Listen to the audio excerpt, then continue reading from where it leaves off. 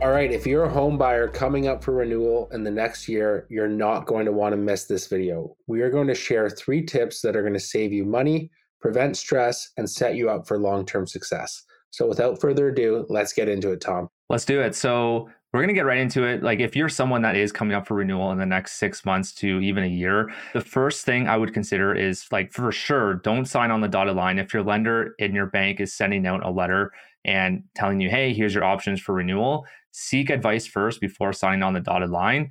We personally have seen people renew early and it's actually costing them thousands of dollars because what the bank wants you to do is renew right now while rates are dropping. Like as of today, fixed rates are continuing to drop. So why would you sign the renewal letter and lock you in to whatever they're offering you now when you can have potential rate decreases in the future?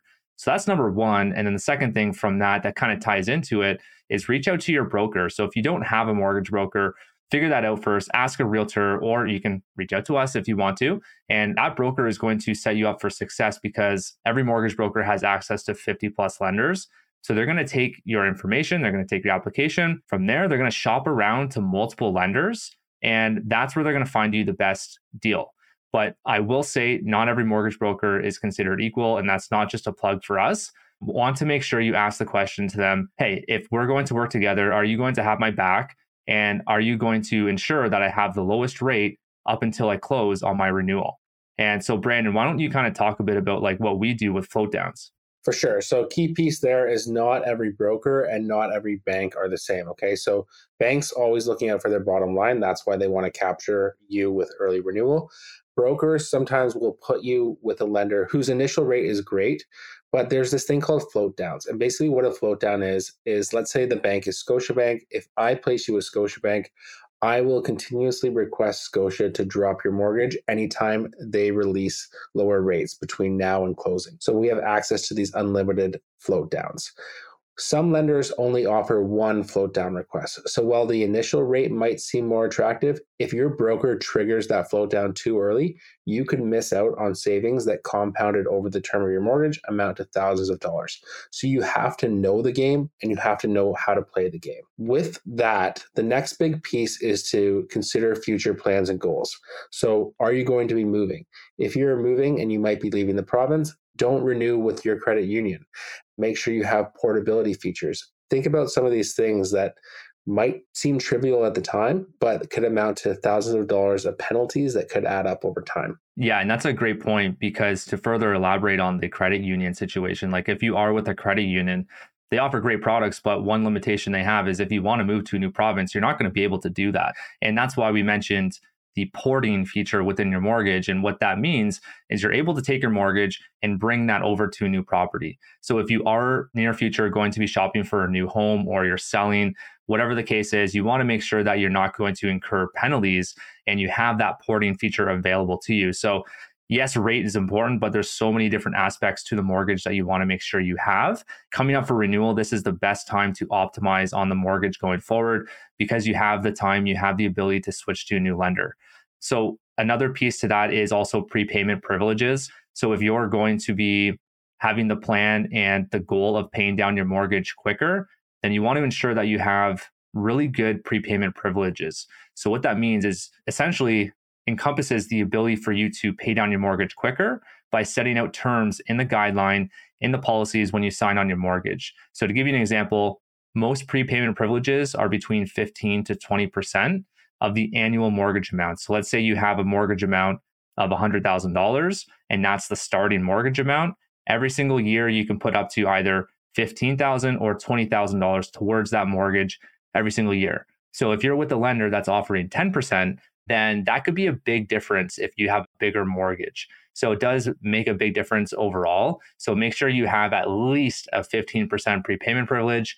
And Brandon, why don't you kind of elaborate on some of the pitfalls to some lenders with their rulings on when you can pay that as well? Yeah, so certain lenders are going to significantly reduce that, and they're going to bring you down to a 10% prepayment privilege or only allow you to do it at one point in the year. The disadvantage of that is, let's say you don't have the 10% on February 3rd when they require that, you miss your opportunity and it doesn't carry forward. The other disadvantage there too is they know that they get to charge you the full interest on the principal because you don't have that opportunity to do the principal pay down. A key piece here too, when it comes to these prepayment privileges and things like that, is you want to make sure that you're optimizing for your long-term strategy. So I was just talking to a client and I gave him the example. He has 16 years left on his term. I said, right now you have 16 years left. You're at a lender that only allows 10% prepayment privilege. Let's put you to 30-year amortization and we'll put you with a 20% prepayment privilege. He was like, why would I add 14 years to my mortgage? I was like, because we're going to take some of that equity, that savings, you can use it to invest in a property or a different investment stream. And then you have that prepayment privilege. So you take the savings and you lump sum it against the actual mortgage itself. If he wanted to, he can now pay that mortgage off in 5 years. But if he wants to do an investment or he wants to start a business, do different strategies that way, he doesn't have to worry about having the super high monthly payment. Yeah, it gives you the flexibility in the best of both worlds, having the lower payment. And yes, on paper, you're going to take longer to pay off the mortgage. But if you use your prepayment privileges wisely and you have it set up properly, no brainer, because you do have the low payment and you have the flexibility to pay down that mortgage quicker. And the last point to considering your future plans and goals is if you are someone that is planning on investing in real estate, or maybe it's even a thought, then now is the best time to think about extending that amortization like we just talked about. So the longer the amortization, typically the lower the payment. In that case, you're going to be able to afford more of a mortgage in the future for future rental properties. So having a 30-year AM ensures that you're going to afford the most going forward. So that's a key piece as well if you are someone that plans on investing in the future. For sure. And not even just focusing purely on investing. Let's say you've had a few years that were kind of rough. You had to buy a new vehicle. Maybe credit card spending got out of control. Renewal is a great time to do a refinance instead. Use the equity you've built in your home, consolidate some of those debts, the bad consumer debts or the higher interest debts into your mortgage itself, and set yourself up for success. Yeah. So, I mean, that's our fourth point is you can refinance. So refinancing is similar to a renewal, the process itself, but what you're doing is you're restructuring your mortgage. So you can restructure your mortgage by either extending that amortization, or you can take out equity to either pay off debts or invest in real estate or invest in traditional investments like putting it into your TFSA, RSP, whatever you want to do with that money. It's there and it's available if you do have the equity in your home. And as long as you, of course, qualify on the mortgage, that's when you would do a refinance. And honestly, like when it comes to renewals, that is the best time to refinance because you're not going to incur a penalty because you're going to have the closing date set on the actual renewal date. So that's super key. And that's stuff that we look for our clients as well. If they have some high interest debts, we'll look at that from a holistic point of view to ensure that they are paying the least amount of interest and they're tightening up things and increasing their cash flow. Exactly. So while you may be tempted to just avoid all the pain of documents and reaching out to brokers, taking steps like that, don't rush to just sign that first offer from your bank because they know that it's going to make them money and it's going to cost you money long term. Awesome. All right. That's our tips for you if you're coming up for renewal in the next 6 to 12 months.